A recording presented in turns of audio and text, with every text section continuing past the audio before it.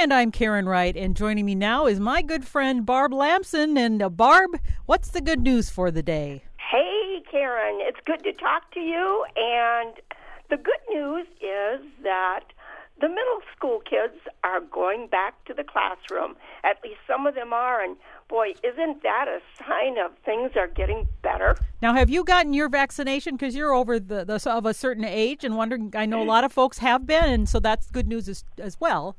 No, I haven't, and I've been waiting, and our name was drawn for the lottery for Minneapolis, but we decided that we would wait until we could get it locally, so we have not been able to qualify at any of the sites, but we did get a letter from the clinic just yesterday, and they said hopefully they'll be getting enough vaccination and we will be getting an appointment.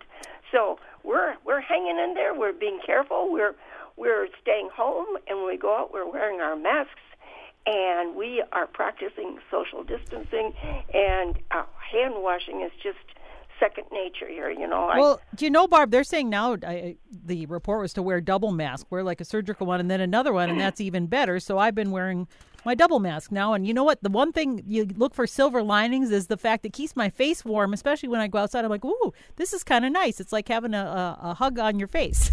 Hey, you know, Karen, I absolutely. And you know, as a kid, my mom used to always tie a scarf around our neck and pull it up on your face and up on your mouth and up on your nose, you know, to keep you warm. And she'd say it's not good to breathe the cold air. Right. Well, if you have asthma, it's really not good. Right. And here's the problem with a mask for us with asthma: it restricts our breathing, and so we have more difficulty breathing when we wear the mask. But when I dash from a car to a building, I do put it on, and for short distances, it works out just fine. Right. So that really is good news. Hey, you know what? I was taking a look back. I've been cleaning out diaries and paper, and you know how that is. And then you start reading again, and you don't get all the stuff done. I always do that. yeah, you don't. And by the time you spend a couple hours at it, you just have maybe just a few papers you're going to recycle, and that's yes. it. But I was reading my diary from 2015, and do you know that in 2015, on March 28th, and that's not far away, we had our first cutting of asparagus. What? Really? Yeah. It seems hard to believe with how cold it is right now. Yes, but, you know, we have those warming trends, and that happens. And then it wasn't until April 21st that we mowed the lawn for the first time. Oh my. The grass was cut. So, you know, when you look back, it's encouraging. This too shall pass, and we will have asparagus again, and we will be gardening again. Well, you know, spring officially begins in just 36 days, so I guess if you count it down, that doesn't sound quite so bad. No, it certainly doesn't. Hey, you know, my daughter in Georgia and my son in Alaska told me about a plant that they're including in their garden this year, and I just thought maybe I'd mention it on the air. I don't know how many people have heard about this plant. The common name is the Japanese orchid lily, and there's another common name, and it's called the toad lily. And yes, now I've heard of toad lily, and I've heard people, because they talk about those, because don't they like shade? They do, and the Latin name, the genus is, and I'll spell it for you first, Tricyartis. And I thought maybe that would be pronounced tricytrus. That's what I would say, tricertis, probably tricertis probably, or something like that. Yeah, with an E in there instead of that Y, tricertis. And there's many different colors, and but one thing they have in common is they like well-drained soil. They like organic matter in the soil, and they like some shade, not bright sun. But you know, this is one of those things you have to determine for yourself. Is this are we giving them some shade, or not enough, or whatever?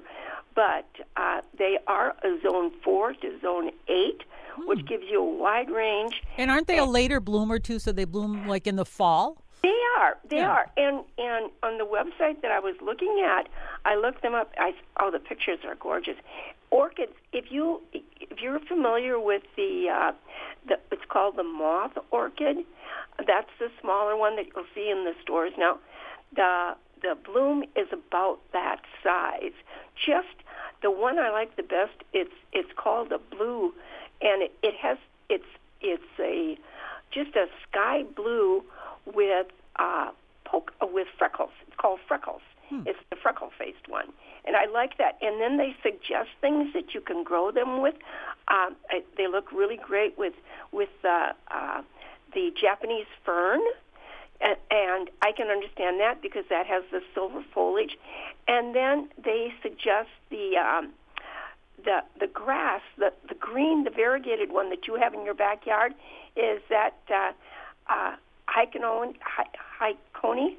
Yeah, something like that. It's got kind of really beautiful chartreuse, lighter green, so it really stands out amongst the deeper greens. And they said that any of these put into a bed with that, they really do well together. They have the same soil requirements, the same water requirements, and same amount of sunlight. Now they like moisture, though, don't they? Because I've even heard that sometimes they find them along creek beds and at the edges of some of those things. Yeah. You wouldn't let them totally dry out. But you would have to be giving them some moisture. But if you have drained soil and you have organic matter in there, the organic matter, the reason we put it in there is because it actually helps to hold the moisture for the plants. Not only does it drain, but it provides oxygen to the plant so that they will drain, but it also, those particles absorb moisture, so it's there and it's available for the plant. So they would be great for like a woodland. If you had a woodland garden, it sounds like, with your ferns and other things like that, it might be just a nice pop of color amongst the greens and even hostas. Right. I agree, Karen. I think that's really great. And I don't know about rabbits and deer. I just saw something here. It says rabbits like to dine on the new growth, but deer do not, which is a major selling point. And that's true. So, that's with any plant, though. A lot of times they'll like to eat on those tender shoots, especially the baby rabbits, because they just don't know any better. They want to try everything. So sometimes you just have to cover them until they get a little head start. Sure. Well, we're always looking for plants, something new, something that goes in the shade, something that gives us color later on. And if you've tried to raise orchids and you haven't had good luck, maybe this is something you could do. And maybe you would want the first couple years that you have it, watch it more closely, and really mulch it well when it goes into the winter so that it doesn't freeze out. And hopefully if some of our listeners try that, they'll let us know how that goes. And I'm going to try it in my garden. A lot of times in the fall, a lot of things maybe are at the end of blooming too. So the fact that this is September, October, might be nice to have those longer blooms, because things like asters and mums and things like that are blooming. So it sounds like a great thing to have in your shade to add a little more color during the fall. Because one of the things I like to think of is having that color all through the season. I mean, if you had all day lilies, you'd just get them in the middle of summer, for example. So that's why it's so important. Big rush of color and then nothing. Yeah, and of course, even now we know that in the winter, if one of our plants, our house plants, comes into bloom, I mean, you just dote over it and you say, so excited. So that's so breathtaking. So me and my amaryllis. So these amaryllis that I had brought to Georgia and then brought back from Georgia this winter in December, because the bulbs had gotten so big and they were dormant, and I potted them up here. So the first bulb is now blooming, and it is really outstanding. It is maroon, and I mean, maroon, that's deeper color. And then the background is a cream color. And I have 2 spikes, and on the first spike that's opening up, I have 3 lovely blooms. So there I am. I'm just going, oh, my goodness, this is, I should grow even more of these, and I only have 30 of them. So, oh, dear. Hey, where do you get your amaryllis? That's a question. There was on one of the plant Facebook sites I'm on, someone said, where do you get really great amaryllis? I know a lot of times you'll see them online for like $30-$40 each. And I was just curious if you have a good source or do you just keep growing your own? No, you know what? These are nothing more than those boxed ones that you find in the fall, that you find for Christmas. They're given for Thanksgiving, for Christmas. And some of these I have bought after Christmas when they're on sale. So they're not really any fancy special variety. No, they certainly aren't. But I, too, have seen at nurseries, I have seen bulbs that you buy them singularly, right, and they can be $25 or $30. True. And I would imagine that you get what you pay for. So, but for me, the smaller ones, I mean, these are just great. I love them. I love the color now, and I'm really happy that they're so easy. I always have thought that you needed to, when you brought them in, you needed to put them in fresh soil, put them in a pot, and put them in a cool place. They'll do just as well if you bring them in, take off all that soil, and then store them like you would any of your bulbs, bare root, and put them in a nice paper bag so they don't dry out, and then check them every once in a while.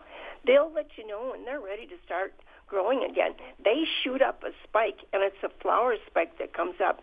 The key to this is if you took care of them in the summertime and you fertilized them and you watered them, then they've stored up enough energy and they're ready to do their thing for you. Well, now, Jeff had an amaryllis, and he had two that he had for Christmas. And you know what?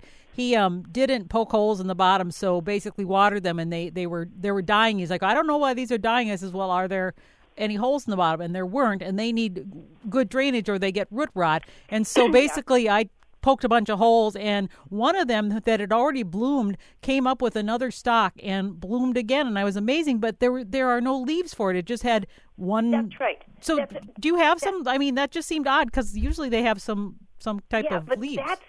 But that's exactly what happens, Karen. Oh. When they've been resting, and then they come back up again. The spike is what wants to come up first, and then after that comes up and it's growing, then the leaves come up. They get some energy and they come up. So at first the spike is using it all. So that's extremely normal. And the other thing about an amaryllis bulb or any bulb or root that you store, you should take a look at the roots. There will be the bulb, and then there's the root hairs coming down. And with the amaryllis, they're quite big. They're almost the size of a pasta would be, like a spaghetti noodle would be. And if there's any of those that are drying out or damaged, you cut those off. Don't leave that on with the rest of the root. Get rid of that, because that, when you plant it in soil, that'll just continue to decay, and that'll be a problem. So trim them then, okay? But if they're healthy and they're white and they're solid, just leave them on there. Then when you put them in your pot, be sure and spread them out so they have room to grow. Now, I know a lot of people are getting excited about starting seeds. I know we've talked about it before, but I will emphasize again, it's still too early to start most of your seeds. I just want to make sure people know that. As a matter of fact, I had a gardener who called me this week, and she said, last year I actually started my seeds this time in February, and they got tall and leggy, and I said, yep. Dear. The lesson is the light isn't good enough. It's too long. They need to get into the garden when they're shorter and stockier. Right. And so they can do that new growth out there. So just hold off, do something else, but don't start tomatoes or peppers. And that was what she had started. So. On one of the sites that I'm on, one of the growing plant site, somebody was so proud showing the tomato they started, and it's about it's probably 12 inches tall right now, and it's in a a little pot. And I thought, oh boy, it looks great now, but it's still a long way before you can put that out. Like we're talking May or end of May and June. So too early. You know what you can do now, and I would encourage this. I think this is really important. I would check out and. If there's things that you need to do your gardening with, whether it's starting seeds or improving the soil in your garden, I would check out and buy those and have those on hand. Then you can just when the weather is right, the soil is 60 degrees, you can just take right off. You don't have to start shopping around for sphagnum or for blood meal or bone meal or those kinds of things. You've got what you need. Well, we've talked a little bit about them saying, there's supposedly the seed shortage. And it's interesting. I was reading a site that was talking about, they're saying, there's a seed shortage, get your seeds down. We've been saying that too. But a person who works at an actual seed place where they produce this sort of thing said it's not so much there's a seed shortage. It's a matter of we can't keep up with orders. And there have been some catalog companies that have actually said we're going to stop orders for 2 weeks so we can catch up with all the orders we've been getting. And also the fact people aren't getting them because of the service for mailing and whether it's the UPS or whichever one. And so things are being delivered much more slowly because of issues with COVID and packing and things like that. So, someone said, don't start a big panic. And I guess that's the problem. If we start this panic, then everybody's going to get together at once and we're going to have these issues of everybody trying to do it at the same time. Sure. So, just be reasonable and, know what you want. If you do want something, like my husband says, just order it because Right. Otherwise, sometimes they do run out of stock. So it was interesting, though, we've been promoting, saying, they're running out of seeds, whereas someone says not so much. It's just a matter of being able to fulfill that. And they are taking a look at the sorting process for mail, and we're supposed to be getting better service again. And I think that's true. I think that will happen. Now, I ordered my seeds as soon as I got the seed catalog. I thought, okay, I know I want these, and that's it. I'm going to order them. And then I checked online, and in a few days, and they said they're in the mail. Okay. And sure enough, they were, and I got them. I examined them. I looked at them. I thought, yep, this is exactly what I ordered. This is, they didn't substitute or anything. And I put them in my box in the refrigerator where I store my seeds, and forgot about it. And that was a lot of peace of mind to get that done. Now, my granddaughter, Jamie, has bought her first home in Cleveland, Ohio. Right.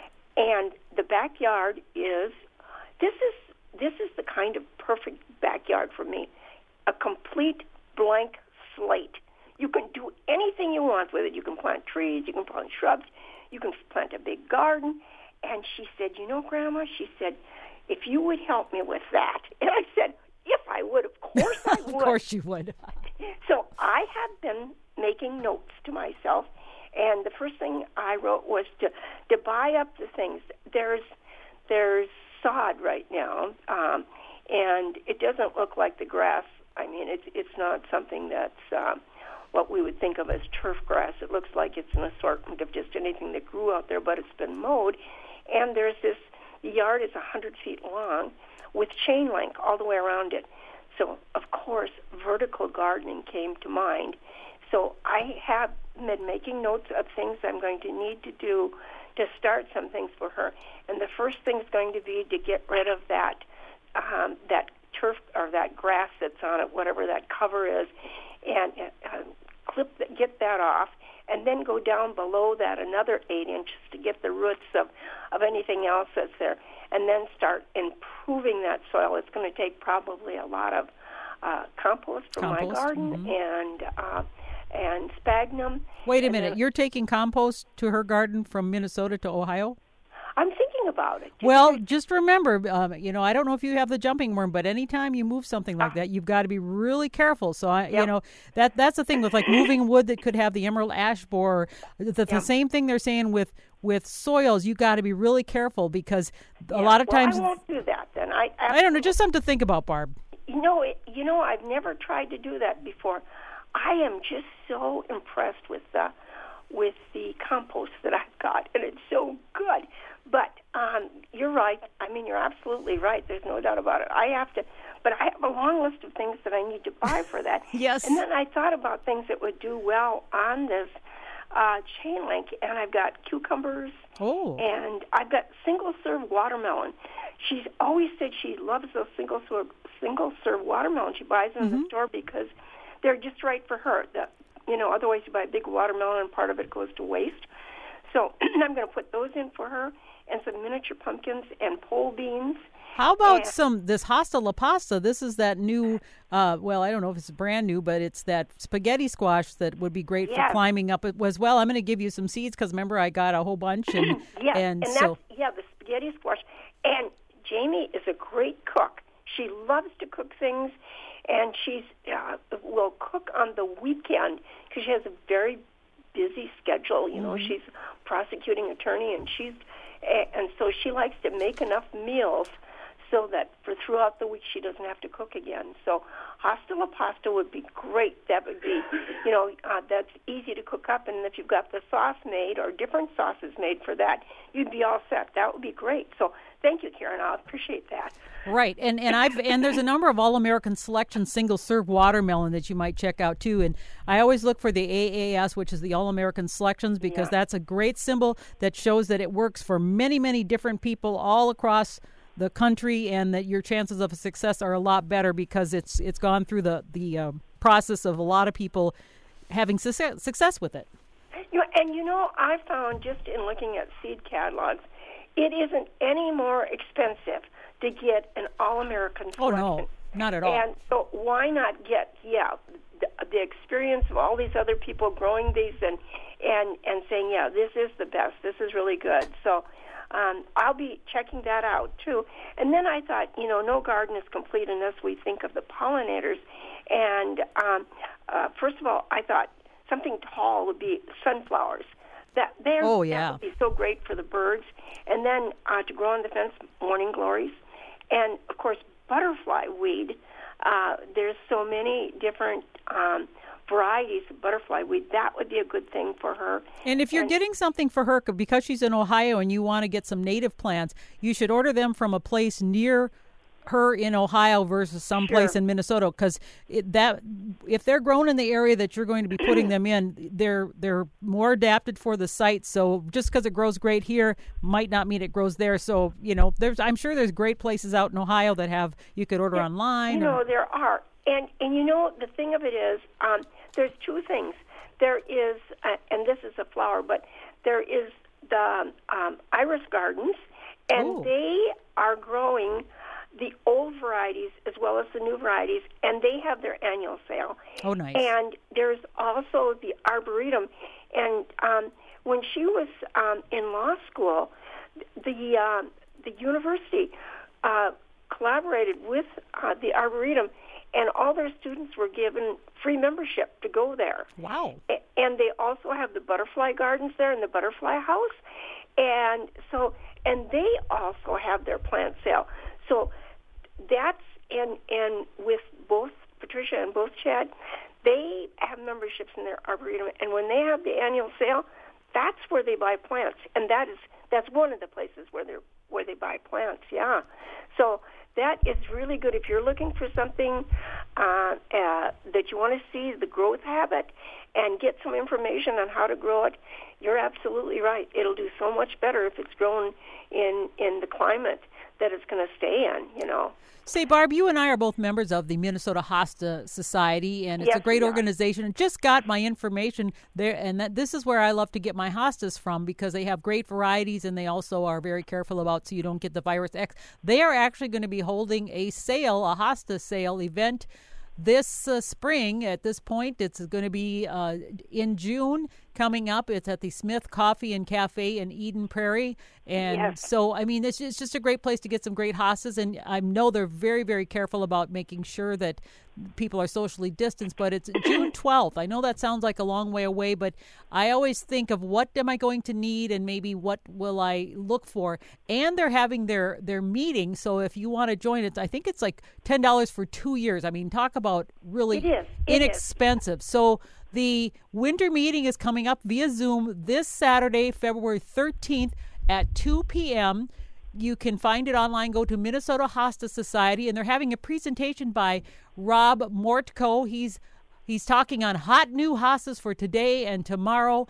And, of course, he's a guy who's an expert in that. So I just thought, if people are interested in hostas because they're such a great thing for shade, what a great way to learn more. And, you can't go wrong with $5 a year for a membership. I mean, that's really nothing. And then you can do things like this. So I don't know if you're going to join. I'm going to try and join. But it's this Saturday, February 13th at 2 p.m.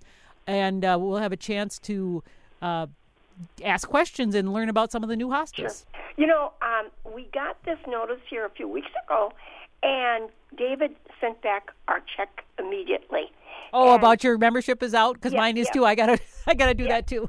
Exactly. And you know, I just I'll be happy when we're through this COVID thing, so we can attend in person the meetings, because I like to visit with the different people and find out where they're from and what they're raising. It's just being part of a group like that. It's not just about plants. It's about people too, and how they garden and why they garden. All of those things just interest me so very, very much. So you're absolutely right. So if don't forget that sale. And the plants that they have, a lot of times, you know, the members of the society, they are the ones that are there, and they will be helping you pick out the plants that you want, providing information for you.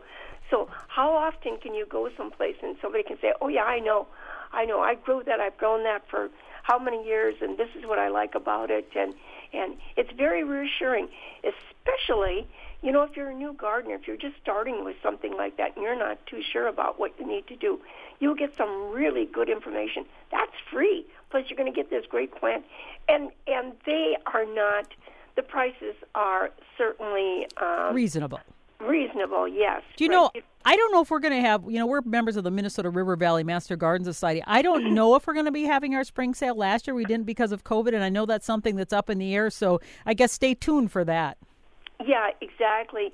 And it's something, too, that we like to do, because we really like to give people an opportunity to raise plants that we know are successful. If you can start gardening and you can get some inside information like that. You know, my grandmother was such an inspiration to me with what she was growing. And, of course, the two biggest things in her perennial flower garden were her peonies and her iris. And that has stuck with me all my life. And then her annuals that she raised, bachelor buttons and zinnias. And she absolutely loved them. And I can remember going to her home when the zinnias were in bloom, and she would have a big bouquet on her kitchen table. I mean, she absolutely loved them, and so did the butterflies. Loved those, and the bees. So that's really nice when you can talk to people and tell them what's working really, really well. One day we will be able to do that again, I hope. We are out of time, though, Barb. It's always great talking to you on the phone, at least, and we'll be back again next week. And until then, I hope you have happy dreams of gardening. And happy Valentine's Day to you and thank you. All of our listeners, Karen. All right. Bye-bye, Barb. Thanks. Bye-bye. That's right. It's Valentine's Day coming up. You know, flowers are good. Flowers are always good. It is 2 minutes past 10, and you're listening to A Minnesota